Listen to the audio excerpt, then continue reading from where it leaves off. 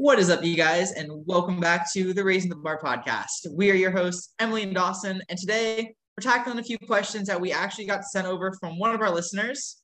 Emily, do you want to start us off with our first question? Yeah. So this is actually a really close friend of mine. Just to give some background, like a lot of these questions that they asked, like I have some personal experience with some of these things because like I used to also struggle with an eating disorder and like a lot of mental health issues. So like I guess I figured like maybe we should just make an entire podcast where we discuss all of these things because they're like really in depth and like really like things where like they need more context and details. So yeah. I also think like they are questions that I think a lot of people do have some tie to them or can relate to them on some level, just depending on where you are in life. And again, like you're not going to relate to every question, but you might find something inside here that does benefit you in some way, shape, or form. So last thing here before I stop interrupting you. If you guys have any questions or want us to discuss a certain topic, feel free to reach out because we are more than happy to dive deep on them and try and help you out. That's what we're here for. Yeah. Okay, so one of their questions was, how do I stay consistent with my goals, whatever they may be, like healthy ones to better my life? So then I kind of took it a step further and I said, like, what are your goals? And they said, like, basically that they want to gain muscle gain muscle to maximize the potential of my big body. They don't want to deal with fat shaming at the gym. Or also from like people in their life, like their family or even strangers, probably like just about what they're eating, how they're exercising, what they look like, all of that stuff. And they're already self-conscious to begin with. And people in this world can be very mean depending on who, you may be around. So these are very, very real things. And I think it's really important to talk about. So at least I would say that it's really important to have a very clear and strong, like, what are your whys? Why do you want to build muscle? Like, why do you want to get stronger? You know what I mean? Like, it's just, what are your goals? And then like figure out like, why does it matter to you? And like, it's really important that you do it for you and for the right reasons, hopefully not to get other people to stop tormenting you about your weight, because like that's almost acting out of like self-hatred, because like remember that regardless of what you look like, regardless of your health status, remember, like, you don't owe anyone anything. You don't owe people your appearance. You don't owe people health even. You owe yourself, the best possible chance to get better. And everyone has different set points. Everyone is different. And, really, you just have to do what you have to do to get healthy, mentally and physically, but do it for yourself. And, make sure it's for the right reasons. Like just set really small, realistic goals and have a way to like keep track of your progress too. Like that's really important, is setting goals, but where you can like keep track of your progress in some way. And no, I don't mean by weighing yourself. I mean by like, I'm going to go to the gym this many times a week, 2 or 3 times a week. What exercises are you going to do? Like go in with a plan, and, maybe, or commit to eating a certain number of meals a day. And then maybe in those meals, commit to, if you're not comfortable with tracking calories and macros fully, because for some people that may, if they're not recovered, like for some people that may bring about like something triggering or like urges or something, or obsessive thinking. So what I say is, shoot for a protein goal and make sure that you hit it in each of your meals that you can commit to. I don't know, commit to 4 to 5 meals, or 3 if you're just starting out trying to be consistent. And just make sure you're getting protein and nutrients in general and balanced meals. To add on there, I think playing off of, I don't think counting macros is for everyone, just from like a mindset and mental health standpoint, as well as just like for some people it just doesn't mesh well. When it comes to like dialing in your nutrition without tracking macros, I almost go towards a more visual reference in terms of just being more mindful of what you are putting on your plate in terms of portion sizes, as well as just like what your main focus is on. I know like throughout most education systems, like you're gonna see like the My Plate standard with like your protein, like your fruits and veggies, like your grains, your like a little glass of milk on the side. Kind of this is where that's gonna come into play here, is you want to have not so much in like the size of the plate as much as you are thinking about like how much of each you're having and like the variety you're having on your plate. Like in this case, like you sit down with a meal, you want to like start of the plate is going to be your protein, whether that is a animal product, a vegan or vegetarian product. You want the start of your plate to be that protein, the first thing you like look at. Then move into like more of like the starches, your grains, like your fruits and veggies, like what else you're going to have to accompany this to kind of make it more of like this well-balanced meal on top of like your fats, like oils, dressings, whatever you want to use there. So while you're not tracking what you're eating, again, like you're just being mindful of how much you're like, not how much, but just like the amount you're getting, I guess you will, like throughout your day. Like again, like you're not going to be measuring out like 50 grams of like chicken here, like 90 grams of tofu here. Like no, you're having a portion here, you're having a portion here, you're having a portion here, like evenly throughout your day. That's a huge step. And again, like you're not measuring or you're not tracking macros, but you're just being more mindful of you are consuming more like protein in this case. Yeah, does that make sense? Yeah, definitely. And like, so they actually told me, because they're vegan, so they were saying that it's kind of difficult to get a lot of protein as a vegan, like, and affordably as well, without like, you know, fancy products and everything like that. Like, I think they rely on a lot of things like beans, and beans are great. Like I love beans, but that's just not super high in protein. Like I even sent them a can of lentils and I said, like, this only has 15 grams of protein in here. That is not enough. Like if you're trying to eat, say, 170 grams of protein a day, they're like 6 feet tall. So like, you know, they should not be eating like 80 grams of protein a day or something like that. So, you know, yeah, beans are great. Like, yes, include them, but maybe do like some beans and then throw in some tofu as well. No, exactly what like Emily just said there. Like, use them as like an addition to your plate. Don't have them as like, you can have them as your main star, but again, they should be an addition to your main heavy hitter, if you will. Yeah, like say you're making like bean tacos, for example, or like a bean burrito, add some tofu to that, like just some crumbled up tofu, and saute it with maybe a little bit of like salsa, some like oil and like different spices, and then just mix that with the beans. And there you go. You've got a much higher protein meal. So when it comes to like being cost effective, so I don't know this person. This is one of Emily's friends, but I don't know if you have a Trader Joe's near you. I don't think if you have a I know Trader Joe's. If anyone from Trader Joe's is ever listening to this, like have more locations, please. Yes. Okay. I was gonna say, because like Trader Joe's, like have a pack of tofu that is I think it's like $1.99 per pack, which that can go a long way.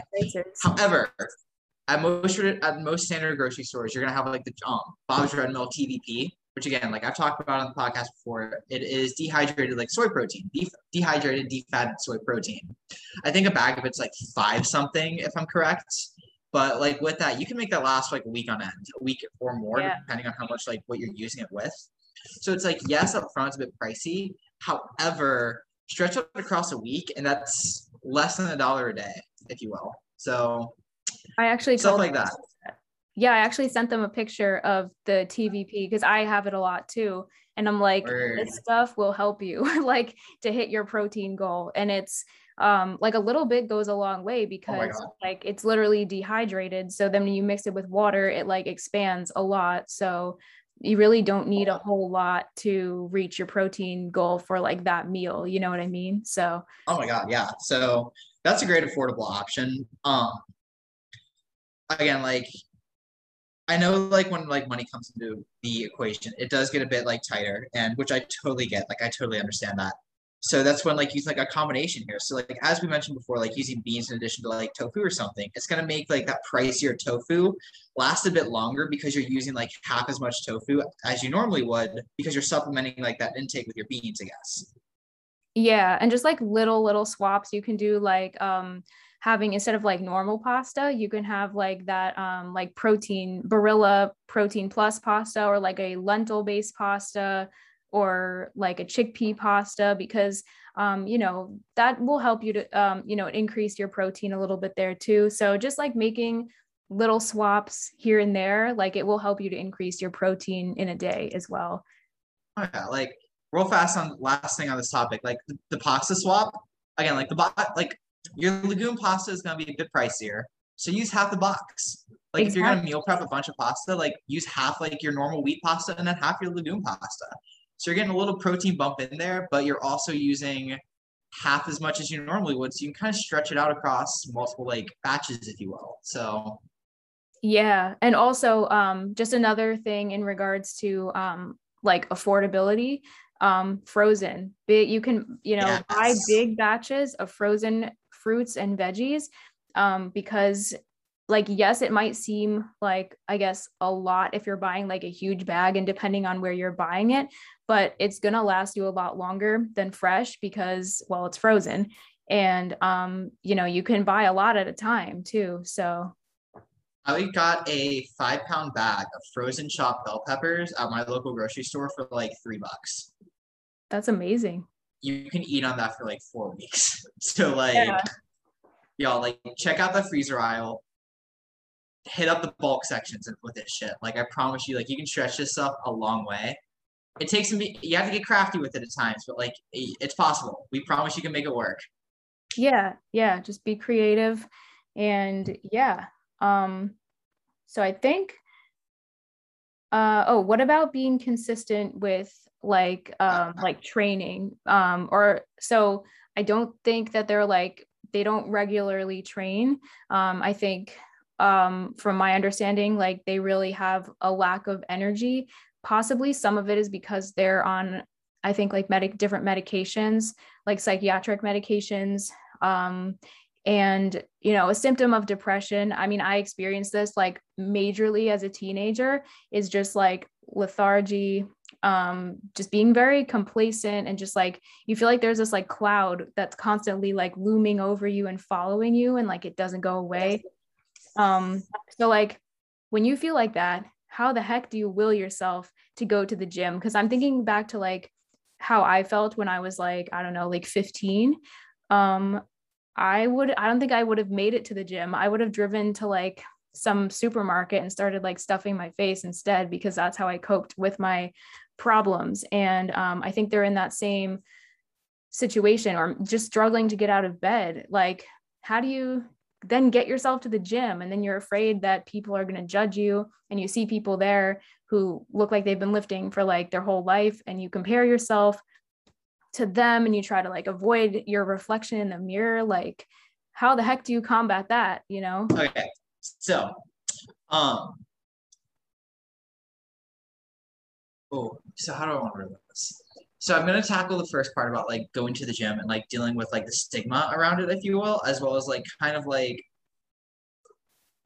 so I know you mentioned that in their question it was about not being like how to avoid being fat shamed at the gym, and then how you just mentioned there like avoiding like looking at the mirrors and everything. So it's gonna be a very mental. It's gonna be very mental, like a mental battle here. One thing I will say, no one is paying attention at the gym. When people are at the gym, they're in their own place, like they're doing their own thing, either by themselves with other people they're around and lifting with. Like they don't care. I promise you that. Um, so that's just one thing. And I know that like for some people that doesn't give much, but just know that like no one's truly paying attention. Um, I just want to when it say, comes to oh, shoot, sorry. Can I just say one thing real quick about that? Is oh my god, depending yeah. on the gym you go to, sometimes there are some rude older people, like where It's the type always of the old people people, too. Yeah, I'll like say the it. It's always people, the old people too. I know it's like the grandpas who will just sit on the one machine for like half an hour and they won't let you use it because they're like resting or whatever. Yo, And I'm sorry that I know I sound like an asshole here, but it never fails. It never fails. yeah, like there's always going to be those people, okay? And I when I like first started lifting, like I mean, I looked like I did not belong in the gym. Like I looked sick and scrawny, like I've never touched a weight in my life, even after several months into lifting. So, and, I did get some comments from people like I did. There are, depending on the gym you go to, some people don't have a filter. And so you might be fat shamed. You might. I was told I looked like a runner and that I shouldn't be lifting weights. I was told that my form was wrong, even though I didn't have a coach, I didn't have a trainer, couldn't afford anything. And I was trying to teach myself how to do it. So I'm like, I know it's wrong. I'm trying to like practice to get till I get it right, And just lots of unsolicited comments. It was at like a YMCA. So it was like, people's moms, like, yeah, I don't know. It was just like obnoxious people. Like, I'm not going to lie. They were obnoxious people. Right. So, you may run into people like that, depending on the gym. You just have to, I didn't train with earbuds or anything or headphones, but if you've got those, just put them in, put your music on. People will be less likely to talk to you if you look like you're very in the zone and engaged in what you're doing. People generally don't want to bother you if you do that. So With that, like kind of playing off of that, when it comes, but almost shifting gears a little bit, when it comes into like handling like body image and looking at like mirrors and everything, wear a hoodie, wear baggy clothing, like wear like big oversized like baggy clothing, because then like it's gonna be like it's almost like a mask, but it does kind of give you like kind of like a sense of security. Like you're hanging around your house, like you have your baggy clothes on, you'll feel nice and comfortable. Go to the gym, same thing. You're gonna be kind of in more comfortable clothing. You're not gonna be like in a super like tight like spandex like exercise wear, if you will. And it can kind of again like it's gonna mitigate I guess like that overall feeling of insecurity at least. At least that's something that like helped me in the past is again like wearing some baggier stuff to the point where I truly wasn't able to like see myself in the mirror. Because again, like the clothes are kind of covering you up here. And again, that's also going to kind of mitigate any comments from anyone else because they can't comment on something they can't see. that's a really good one. Yeah, I actually didn't think of that, but that's really good. Again, like with that, real fast, headphones in, hoodie up, you'll be good. I promise you. Yeah. Also, it helps to just like the way that you carry yourself. Like if you just carry yourself with like this, I get it if you're not confident, that's okay. But just like, even if you don't know what you're doing, just try to pretend like you do. Even if you don't, that's okay. Because, just have like a tiny bit of that like fake confidence, I guess, because then people will be less likely to, like, if you don't look like you're lost, people are not going to try to tell you where you're going, where to go, if that makes sense. Even if you are lost, that's okay. Trust me, we've all been there. I have, and that's okay. So I think a huge part there that you kind of just touched on is we also, or what you were kind of pointing at is we all start somewhere. So everyone walks into the gym for the first time. Everyone walks in the gym for the first 10, 12, 15, 30 times. It's okay where you start at because what truly matters in these cases is that you're showing up at the gym. Like you're showing up to do something for you and yourself and to make yourself better in some way, shape, or form. That's huge. And don't let anyone take that away from you because I think that's something that a lot of people don't give as much credit to is they see someone come in the gym for the first time, they're instantly just like they might scoff at them at first because it's like, oh, there's like a new person in the gym, like whatever. What they don't understand is like, do you know how much guts it takes to like truly just like walk into the gym for the first time as like a complete new beginner? That takes a lot of goddamn guts. So if you get up, you go to the gym and you walk in those doors, props to you. You did it. You literally got through the biggest hurdle right there, and that is getting up and going to the gym and walking through those doors. So that's huge. Give yourself credit for that. Give yourself a pat on the back. And just keep it rolling from there. Like that's always one step at a time here. That first step is getting through those doors. The second step is find that first thing that you just want to play around with for the day. Yeah. I think they also mentioned like, maybe they'll start out lifting because they've gone to the gym a few times and they start out like, just lifting some dumbbells. And then the second that they feel like anyone is looking at them, they'll go to the treadmill because it's, safer, I guess, a safer option.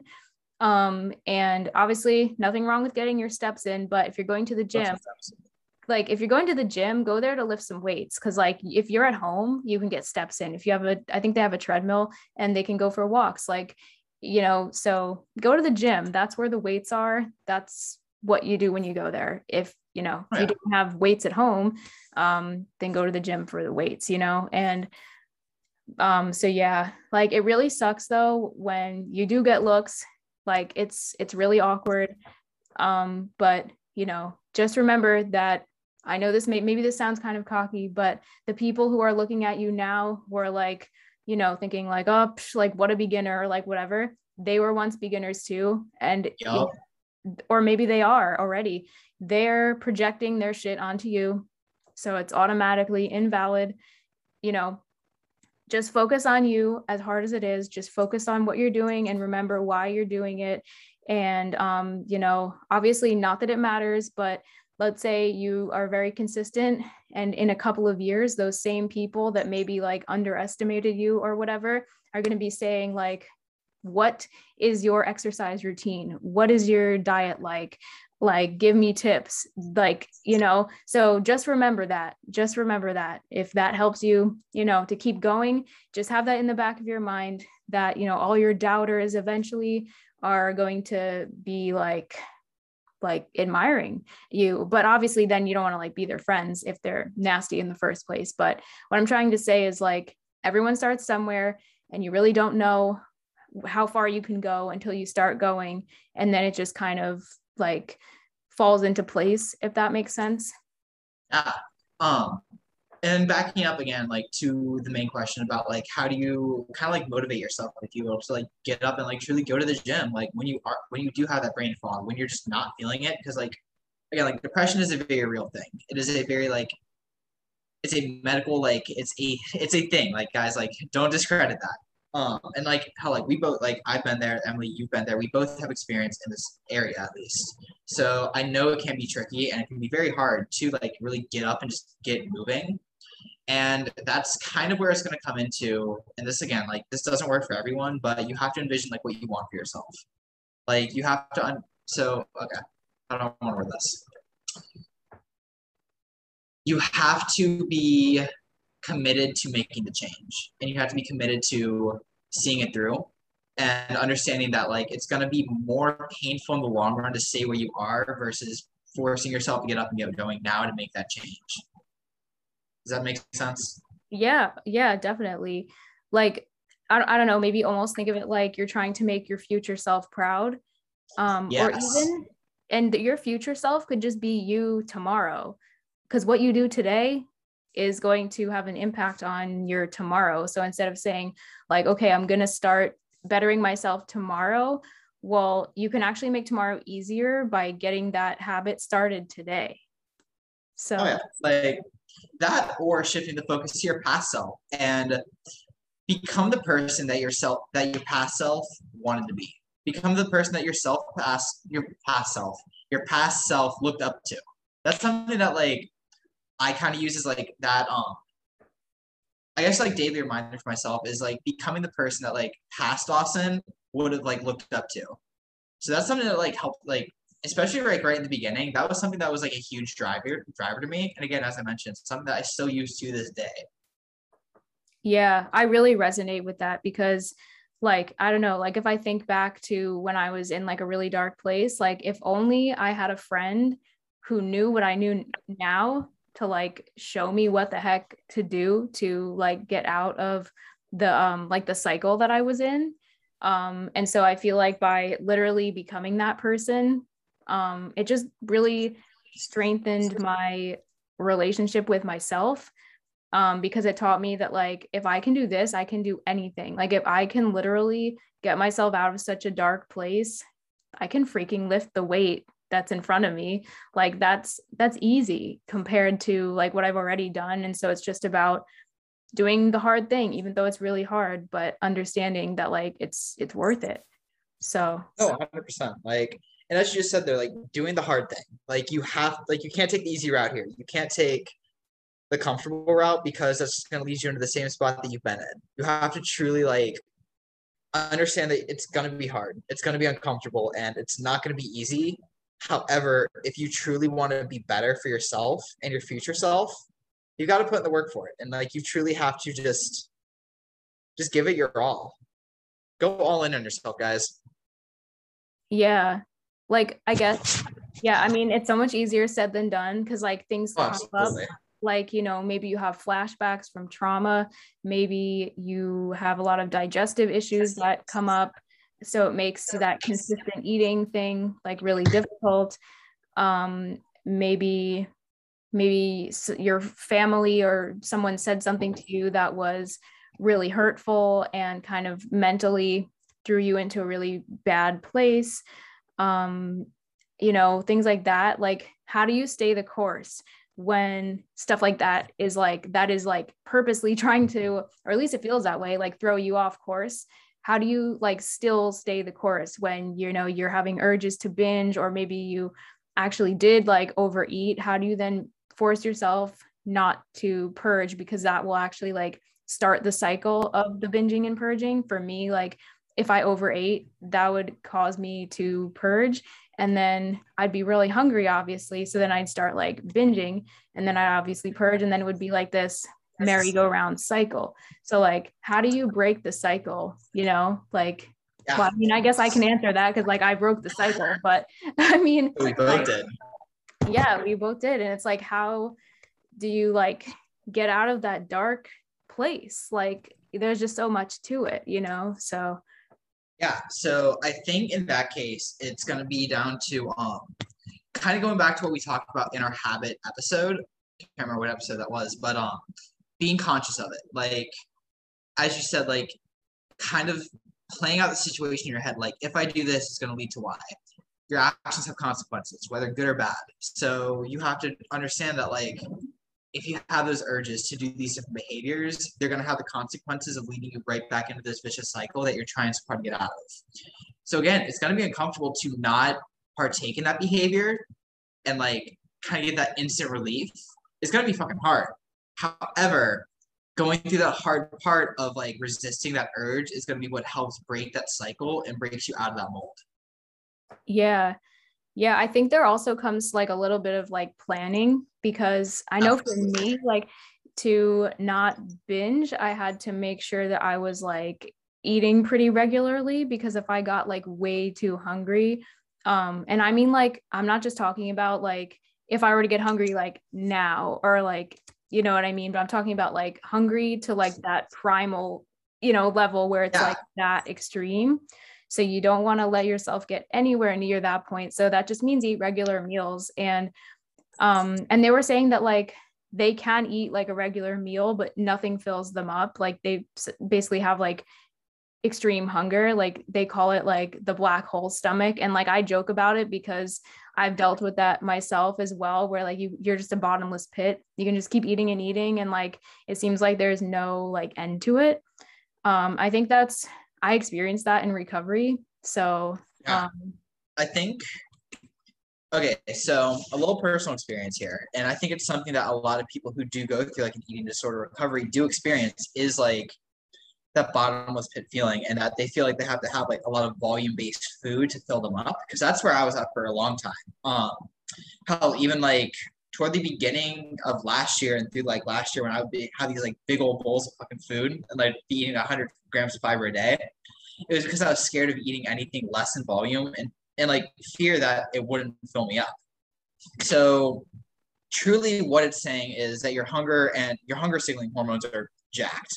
Essentially, like you don't have that feeling of satiation, so you don't really know like when to stop. Um, Again, that's kind of going into like a physiology and other things, but kind of helping to mitigate that is going to be kind of like in terms of like trusting yourself. Again, like as you mentioned, like planning ahead. Like how something that I did is I worked down from these higher volume meals into these more manageable, like kind of smaller, more condensed meals that were, again, like still were packed with like nutrients and like food that I needed. However, like it went from like a big volume to a smaller, more, again, like manageable size. Now, however, with that in the beginning, I almost had like an exit strategy to it, where if that didn't fill me up and I like, again, like I had these urges, I would instantly have something else again, like a lot of fruit or a lot of veggies with a bit more volume to it to kind of, there we go. I don't want to say mitigate that effect, but kind of like give that sense of like that false sense of security. Because again, like you're not overeating, but you do have that volume again to where you can kind of, not as much volume, but you do have a little bit more volume there to kind of where you can, I don't want to say like level it out, but it's again like something that you're more used to, I guess. Does that make sense? Because I Yeah, feel yeah. like I just kind of like threw words out there. Oh yeah, I guess totally.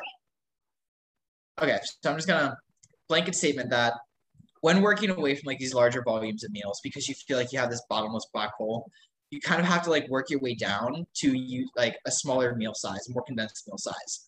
However, with that, always be kind of like prepared to have like some fruit afterwards or like a veggies afterwards, just in case like something doesn't feel right and you have like this overwhelming urge, if you will. Again, like that's not something that we always want to use as like this band-aid because like, oh well, even if this doesn't fill me up, I can always eat this afterwards. Like, no, it's a very temporary thing, but it can help kind of with that initial switch in mindset, if you will. Because as well as like during this whole process, like the main goal should be truly like trying to level out those hunger hormones, your leptin and ghrelin, because that's what's going to help like not help feed into, but kind of help manage those hunger levels again. It's going to help give you feelings of satiety, as well as like those hunger feelings. So it does take some time to get those kick started again, especially after being in like extreme deficits or extreme surpluses. So the main thing there is just going to be patience and consistency and persistence. Yeah, yeah, that's a big one. I think their thing is not so much filling up on like large volumes of like veggies, but like things like eating an entire box of pasta or things like that. So I just want to throw in like an example real quick that's like sort of personal, but not. So like my dad, he used to do the exact same thing. He would eat an entire box of pasta all to himself. I used to do that, but like in my eating disorder. But yeah, my dad used to do that as well. And so he this was several years ago. His doctor told him that he was like pre-diabetic, and she said you don't need to eliminate carbs, but you know you do need to reduce your total amount of calories, which by default will lower your carbs a bit. But she said you don't need to count calories or anything like that. She said just be more mindful of your portion sizes, of like things like just don't eat a whole box of pasta, just eat a more normal portion and then mix in veggies and a protein source. I thought that was great advice. And so great advice, actually. Oh my God. I know, right? Like that's literally what I would do too. But yeah, so, doctor. Yeah, so my dad, he's like only 5'7", but or no, sorry, 5'9", and he was around like 195 when he was told that he had pre-diabetes. So for him, that was overweight. And then I think over the course of, and I'm saying like several years, I think he got down to like the mid 160s, which he's around now, and he's like maintained it for a while. And, I mean, he's not like super muscular or anything, but for him, that's like really healthy. And he's been, his health markers have improved a lot. And so I said, like, how did you do it? And he said, well, instead of eating mountains, I just ate smaller mountains. He still eats like the big ass bowls of pasta that are like huge. They're just not as big as they used to be. And so I guess what I'm trying to say is like, you don't need to like overhaul everything you're doing and like completely change everything. It's just about making like little changes here and there. And just remember, it adds up over time. Okay, so two things I want to say here, and one kind of ties into the portion size one. Well, both do actually. One is going back to what I mentioned earlier in the episode about how kind of like using that like original like my plate like ideology of like I should have like a portion of this, a portion of this, a portion of this, have like a well-rounded like meal and a fulfilling meal for myself. Same thing here. You want to look at your overall portion sizes, and I think that's one of the single best things at first is just being more mindful of how much of one thing you're eating. So, like in this case, instead of having like the whole box of pasta, how about we cut that in half? Let's do half a box of pasta instead, and like let's have a few more veggies in there. Again, like you're gonna cut down the overall volume, but we're not eliminating it completely or like completely knocking it down to like 1/6 of a box, or like 1/8 of the box, which is like a technical serving size, like cutting in half. So it's a step. It's a baby step. Um, Now with that again, like how you said like your dad went from eating like out of a big pasta bowl, like these mounds to little mounds. It's Change still a what big size amount plates. though, but Oh it's yeah, it's not still like what a it solid used to size be. mound. Yeah. But in this case, like change what you're eating out of. So instead of eating out of like a large bowl that you can just pile shit into, get a smaller bowl. Get like a smaller bowl so you can fill that up. So like looking at it, it looks like a lot of food. However, compared to like the original bowl, it would be a more manageable size. This is more of like a mind trick than anything else, and it's more of a psychological aspect of your body's going to be like, oh, like this bowl is like overflowing. That's a lot of food, so it's going to kind of help. I don't want to say like replace. It kind of like replaces like that original volume, I guess. So one thing here, and again, like going back to how I used to eat like a large volume of food a lot. Again, like all that. I used to eat out of like a big ass serving bowl. Yes, like trying to fit everything into a serving bowl, and I felt like I had to fill that bowl up every time I ate. I haven't used that bowl in like months now because again, I started using a more, a serving bowl, like an actual like individual portion bowl for food. And yeah, I fill that up sometimes just because like how much food I eat. However, it's nowhere near that original amount of the overflowing serving bowl. Again, it still looks like a lot of food compared to like a smaller bowl. However, portion wise, it's a lot more manageable, compacted. Yeah, yeah, that's a good one. Yeah. So again, like last thing, sorry, that also goes with utensils. Oh yeah. Go from using like the big utensils, like the adult size utensils, or whatever the fuck. Use smaller utensils, like use a smaller spoon or smaller fork, and take smaller bites. Again, it's gonna like if you take 30 bites of something versus like 10 large bites of something, that 30 bites are gonna feel like it stretches a lot longer. If that again, like if that makes sense. Yeah, chew your food. That is so important. Like that too. I mean, that's something that I completely forgot about when I struggled with bulimia. I did not chew my food. Like I would just eat, like maybe chew it like twice and swallow. And for like a while in recovery, that was something I had to like not like train myself to like freaking chew my food and just like not like just inhale it. Like that's a really bad habit, especially when you're trying to actually like digest the food. Like yeah, make sure that you chew it. Like that will help you out. So and one thing with that is be more mindful as you eat. So instead of like again, like just eating and just like 2 bites and it's down, 2 bites and it's down, just constantly having that fork going. Take a few bites, chew your food, put that fork down. Just chill for a second. Like talk with someone like in this case, like get on your phone for a little bit, like in between bites and just kind of like do something on there to kind of like not distract yourself, but kind of slow down that overall intake. So again, like you're not rushing through your meals and you're just like, well, I'm so hungry. But yeah, because you didn't chew anything and then you just rush through it. Be more mindful, take smaller bites, and just again, kind of have that meal last a bit longer. Like don't rush yourself through your meal. Be mindful of what you're eating, enjoy what you're eating, and chew your food, as Emily said. Yeah, I find it also helps take like 5 really deep breaths before you start eating. Yep. To get yourself Absolutely. into that parasympathetic rest and digest state. Like don't go into your meal after like you just had a fight or you were finished crying or something. Just wait a little bit, let yourself calm down, 5 big deep breaths, and then start eating. I don't know. I find for me that really helps. No, absolutely. That's what my post workout meal every day after I train. Like, yeah, I eat my post workout meal like an hour and a half after I train. However, before I sit down with that meal, I take 5 to 6 deep breaths, like just in through my nose, out through my mouth, and then before I eat again. It's just bringing you down out of that very like again fight or flight state to the point where you can truly just digest and like be in that moment. Yeah, it's really, really important. Also, I know something that they struggle with is like food guilt, like feeling guilty for eating at all in the first place. Because I would say because they almost feel like they told me that like when they eat, it almost feels like they were violated because I'm going to guess it has to do with like their history of trauma and then also being like shamed for their body and like told, I don't know, things like calm down with the food and things like that. And then obviously just how they feel about themselves and being self-conscious in general. I think it's a combination of that, if I had to guess. So yeah, like how do you deal with that? Because when you're dealing with that, you know, you also want to make sure that you're getting in your pre-workout meal before the gym. But if you're self-conscious about being shamed, I don't know, like if it were me, I might have a hard time eating that pre-workout meal and then getting myself to go to the gym because I don't know, maybe I just like be self-conscious or something. And I'm talking about like back when I struggled, you know what I mean? So like, how do you do what you got to do anyway?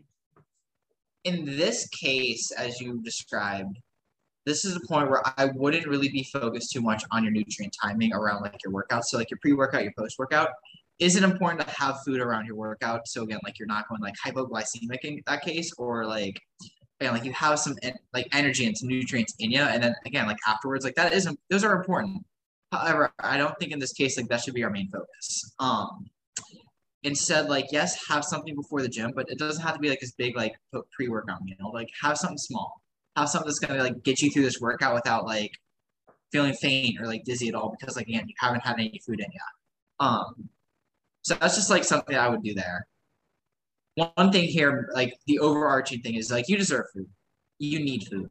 Your body needs food. Food is like a non-negotiable in our life.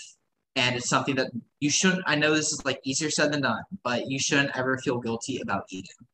I know I've been there. Like, I know like we've had experiences where like we've been there to the point where like eating food like made us feel guilty. And that's a very real experience. Again, like I'm not discrediting that, but understand that like you need food.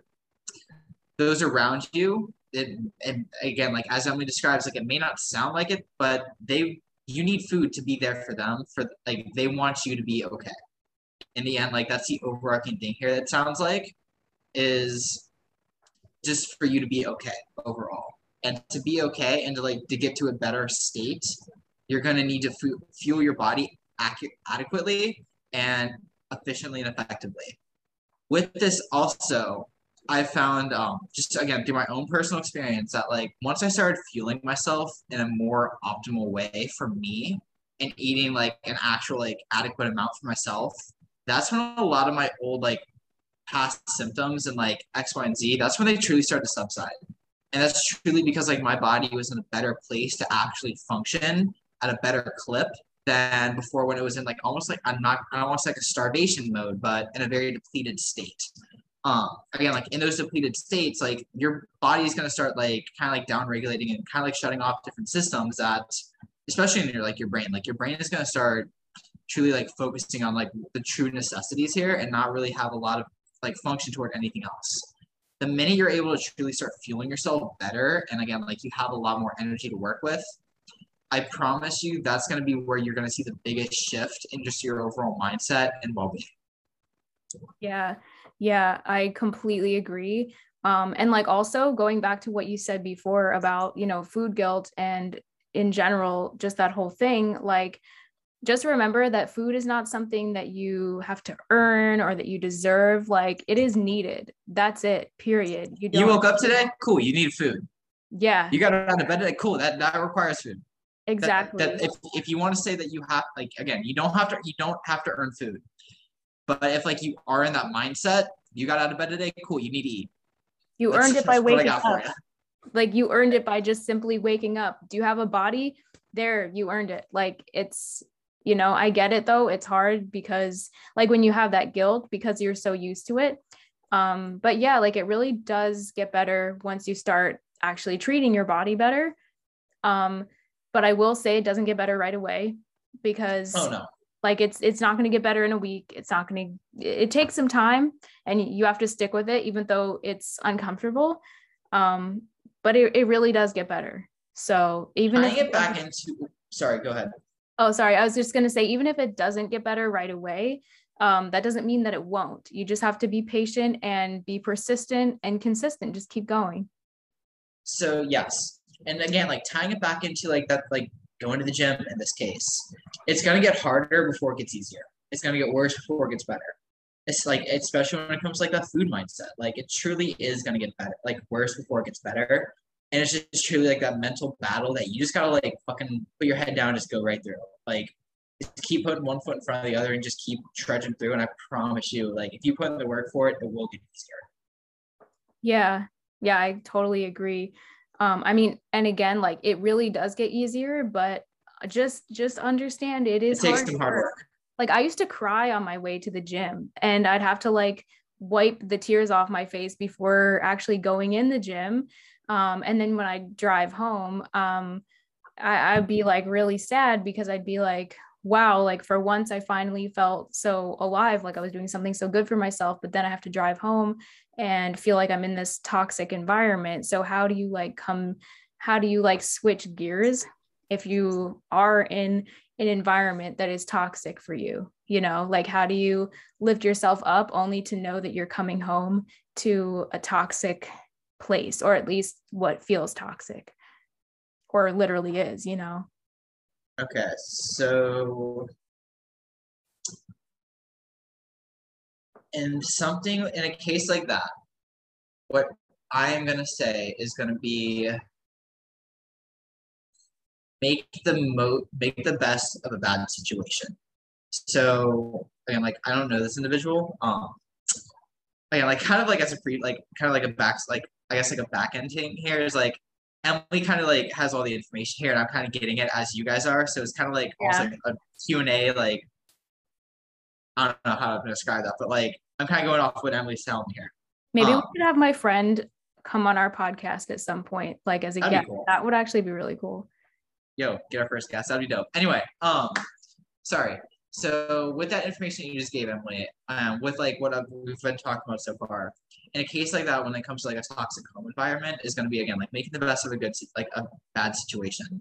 So whether that is like in your room per se, like making that like your kind of like your space and like that true like comfort place for you that feels like that home vibe. Again, like make it your place.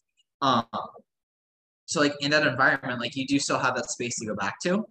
Um, that's how I would kind of tackle that situation. Because again, like as unfortunate as it is, we can't control other people and those around us. Like those people and individuals are truly just going to act how they want to be and are going to say what they want to say. And again, like as unfortunate as that is, we have to do what we can to be the best for ourselves in a situation and almost I don't want to say separate ourselves from what they say, but allow what they say to just slide right over your like just slide right off your back. Like you have to understand like if these individuals are trying to bring you down, as it sounds like, you have to understand that like that's not a judge of who you are, and it's not a judge of your character, your person, or where you're at all. That's truly just these individuals like reflecting their own insecurities and their own maybe even misconceptions about themselves onto you. Um, yeah. I completely agree. Um, and I guess sometimes it's like you just have to set that mental boundary of like, I I'm not gonna, I don't know, I'm not gonna say I'm not gonna let this affect me because I mean, if you're human, it does affect you, but you just have to like set that boundary and say, like, I'm just going to keep doing what I'm doing. I know it's right for me. People can say what they say, and I'm going to really try to just not let it change what I'm trying to do for myself, you know? So, Yeah. yeah. And then also like how do you do this with like literally no one in your life supporting you? Like I guess what I would say is to just even if you have really, really minimal resources, take advantage of them. Like you have the internet, make friends with people online who are not still try to connect with people who are not where you are currently, who you can look up to as like, you know, guidance for where you're trying to go. Like try not to make friends with people who are still like wallowing in the misery, you know what I mean, of being sick and having an eating disorder. Like for me at least, it really helped me to connect with people who either never even struggled with an eating disorder or had overcome it and like obviously actually did overcome it and like it they were living better lives, and it just showed me that like it is possible to turn your life around. And you just have to surround yourself, again, even if it's only online, with people who are uplifting and who really push you to be who you truly are meant to be, which is like healthy, happy, functioning, strong, and going after your goals, you know? Yes. So to tie into that, kind of like also like kind of bounce off of that is going to be connecting with people who are going to hold you to a higher standard. Connecting with those individuals who want the best for you, or just like people who are truly just going to lift you up, and that you can just reach out for advice, and just people you can just like connect with. Again, like you don't want to be connecting with people who are just going to drag you down, or people who have like those negative mindsets, because again, like that's not going to be very beneficial toward you making progress to what you want to be. You want to be connected with people who are very like supportive and very uplifting, I guess. Which again, like that does take some trial and error, because like people post up all the time, but then you talk to them in person, you're just like, what the where the fuck did this come from? So Yeah. it can take some trial and error, I promise you. But like find the real people online, like find the real good people and connect there. Like start conversations, just start with like reacting like stories and shit, or like interacting on posts. And I promise you, like you'll find your people. Yeah, yeah. I mean, like, okay, so this is just something that I personally used to do that I really needed to stop doing. And once I did, I feel like I got better. Not like just like something in my head got better, like an aspect of me started to heal more. But I used to go on YouTube and put in like certain keywords. Like I'd basically try to search for videos that I could relate to, but relate to from where I was when I was in my disorder. And I'd try to connect with people who were also in a really dark place, so I could literally just not feel so alone. So I would, search, I don't know, eating disorders, bulimia, stuff like that, because I wanted to know that I wasn't alone. Now, yeah, okay, like there's a time and a place for that, but don't waste your time. Like stop doing that. Like that's not going to heal you. You're not going to get better doing that, because it's reinforcing that it's okay to stay stuck, and you're associating with people who are not where you're trying to go in life. Like sure, like maybe you can't relate to people who are fully recovered, but you got to start surrounding yourself with non-eating disordered things and people. Just get that environment out of your life to the best of your abilities, because the more you surround yourself with it, the more you're going to be thinking about it, and you just get it out of your life. It will make recovery a lot easier. Okay, so one thing I'm going to say here, and this might come across as harsh, and if it does, I apologize, because that's not my intentions here, but you need to stop associating yourself with it. Like the minute you stop associating yourself with that culture, you separate yourself from it just a little bit more. And once you're able to make that separation between yourself and that culture, you're going to have a bit more wiggle room here. Because if you're only identifying yourself with like an eating disorder culture and like that whole illness in itself, it's always going to be part of you, no matter what you do, if you're still identifying with it. The minute you stop identifying with it and constantly looking for others in that space to almost like reassure you about it, the harder and harder it is going to be to truly separate yourself from that. Yeah, absolutely. That, like, for me, that, like, I mean, even without that stuff, like that was my identity, like to myself, like just the way that I thought about myself. Like I was just like, I don't know who I am, but I am a human garbage disposal, and that's about it. Like, I know that sounds really dark, but hey, that's the reality. That was the reality for me. And like to move on from that, I just had to like get those things out of my life and just focus on myself, focus on getting better.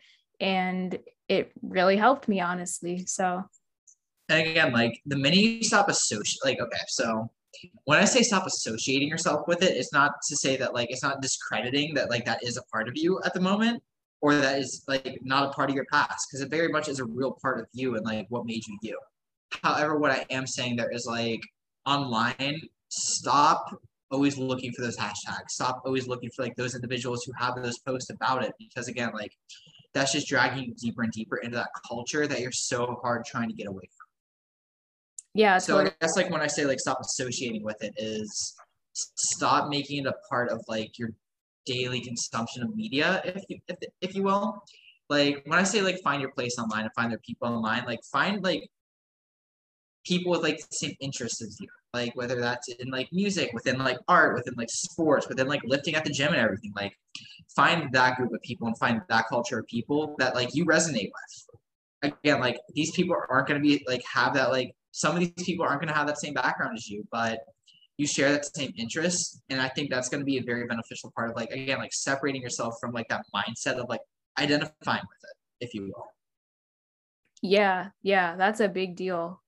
So, I mean, I know for me, like when I don't know, like I used to, so there's kind of like two different groups of people. Like some people think that full recovery is possible. Some people think that you can never achieve full recovery. You're always, because you're like genetically predisposed and you have that like tendency, so you can never truly kick it 100%, or maybe like you don't have behaviors but you still have thoughts sometimes. I don't know, I'm of the belief that you can fully recover and truly kick it all the way. You just have to I'll second that, y'all. Yeah, I mean, you just have, like, we are people who fully kicked this thing, and you can truly do it. You just have to like believe that you can. If you don't think that you can, then you might not. So you just have to full effort, go for it, because that's the only way. You have to believe in yourself. I'm going to say one more thing here. And I think, again, like, I don't mean to come across as abrasive or harsh, but you truly, like, you have to be the one to do it. You have to be the one to put in the work to become better and to dig yourself out of this hole, because there's nothing anyone else can do. There's nothing anyone else can say that's going to do it for you. For the long time when I was younger, I was waiting for someone to say the magic words, give me the magic pill to fix it all. That's bullshit.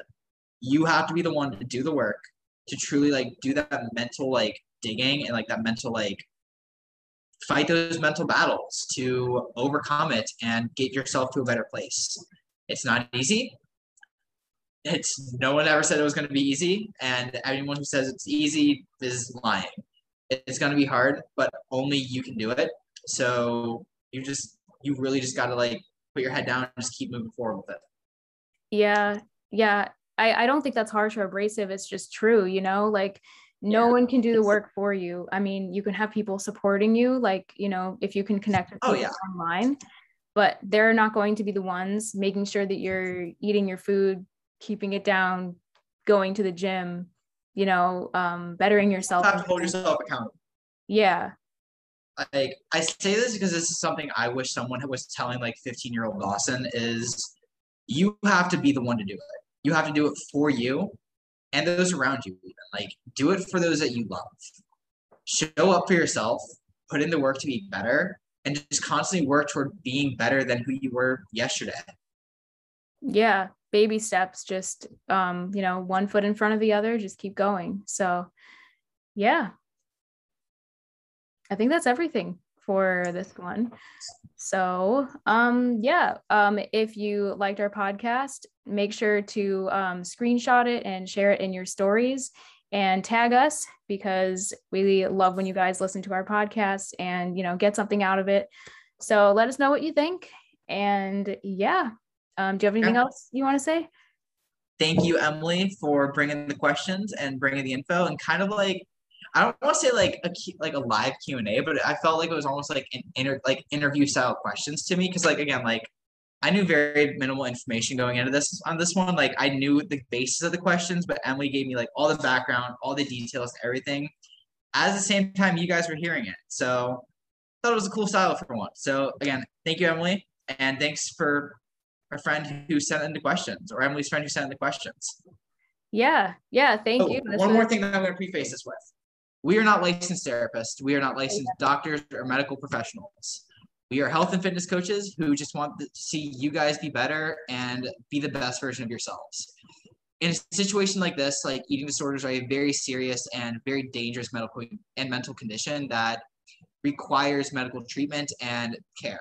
So if you or you feel a loved one is in danger or is showing symptoms of one, please reach out to your medical professionals and get medical help.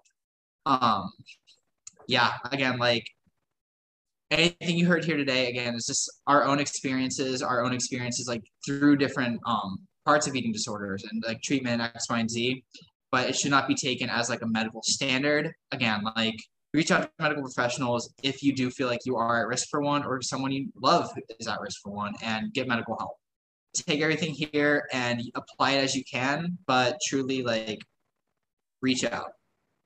Yeah, I mean, I just think it's important to remember, like, just because we've dealt with eating disorders doesn't mean that we are licensed professionals. We're not therapists, like basically, like we just know what we've gone through. So we have a lot of personal insight. So we're just sharing that here kind of informally, but we're not giving, medical advice or anything like that. So, yep.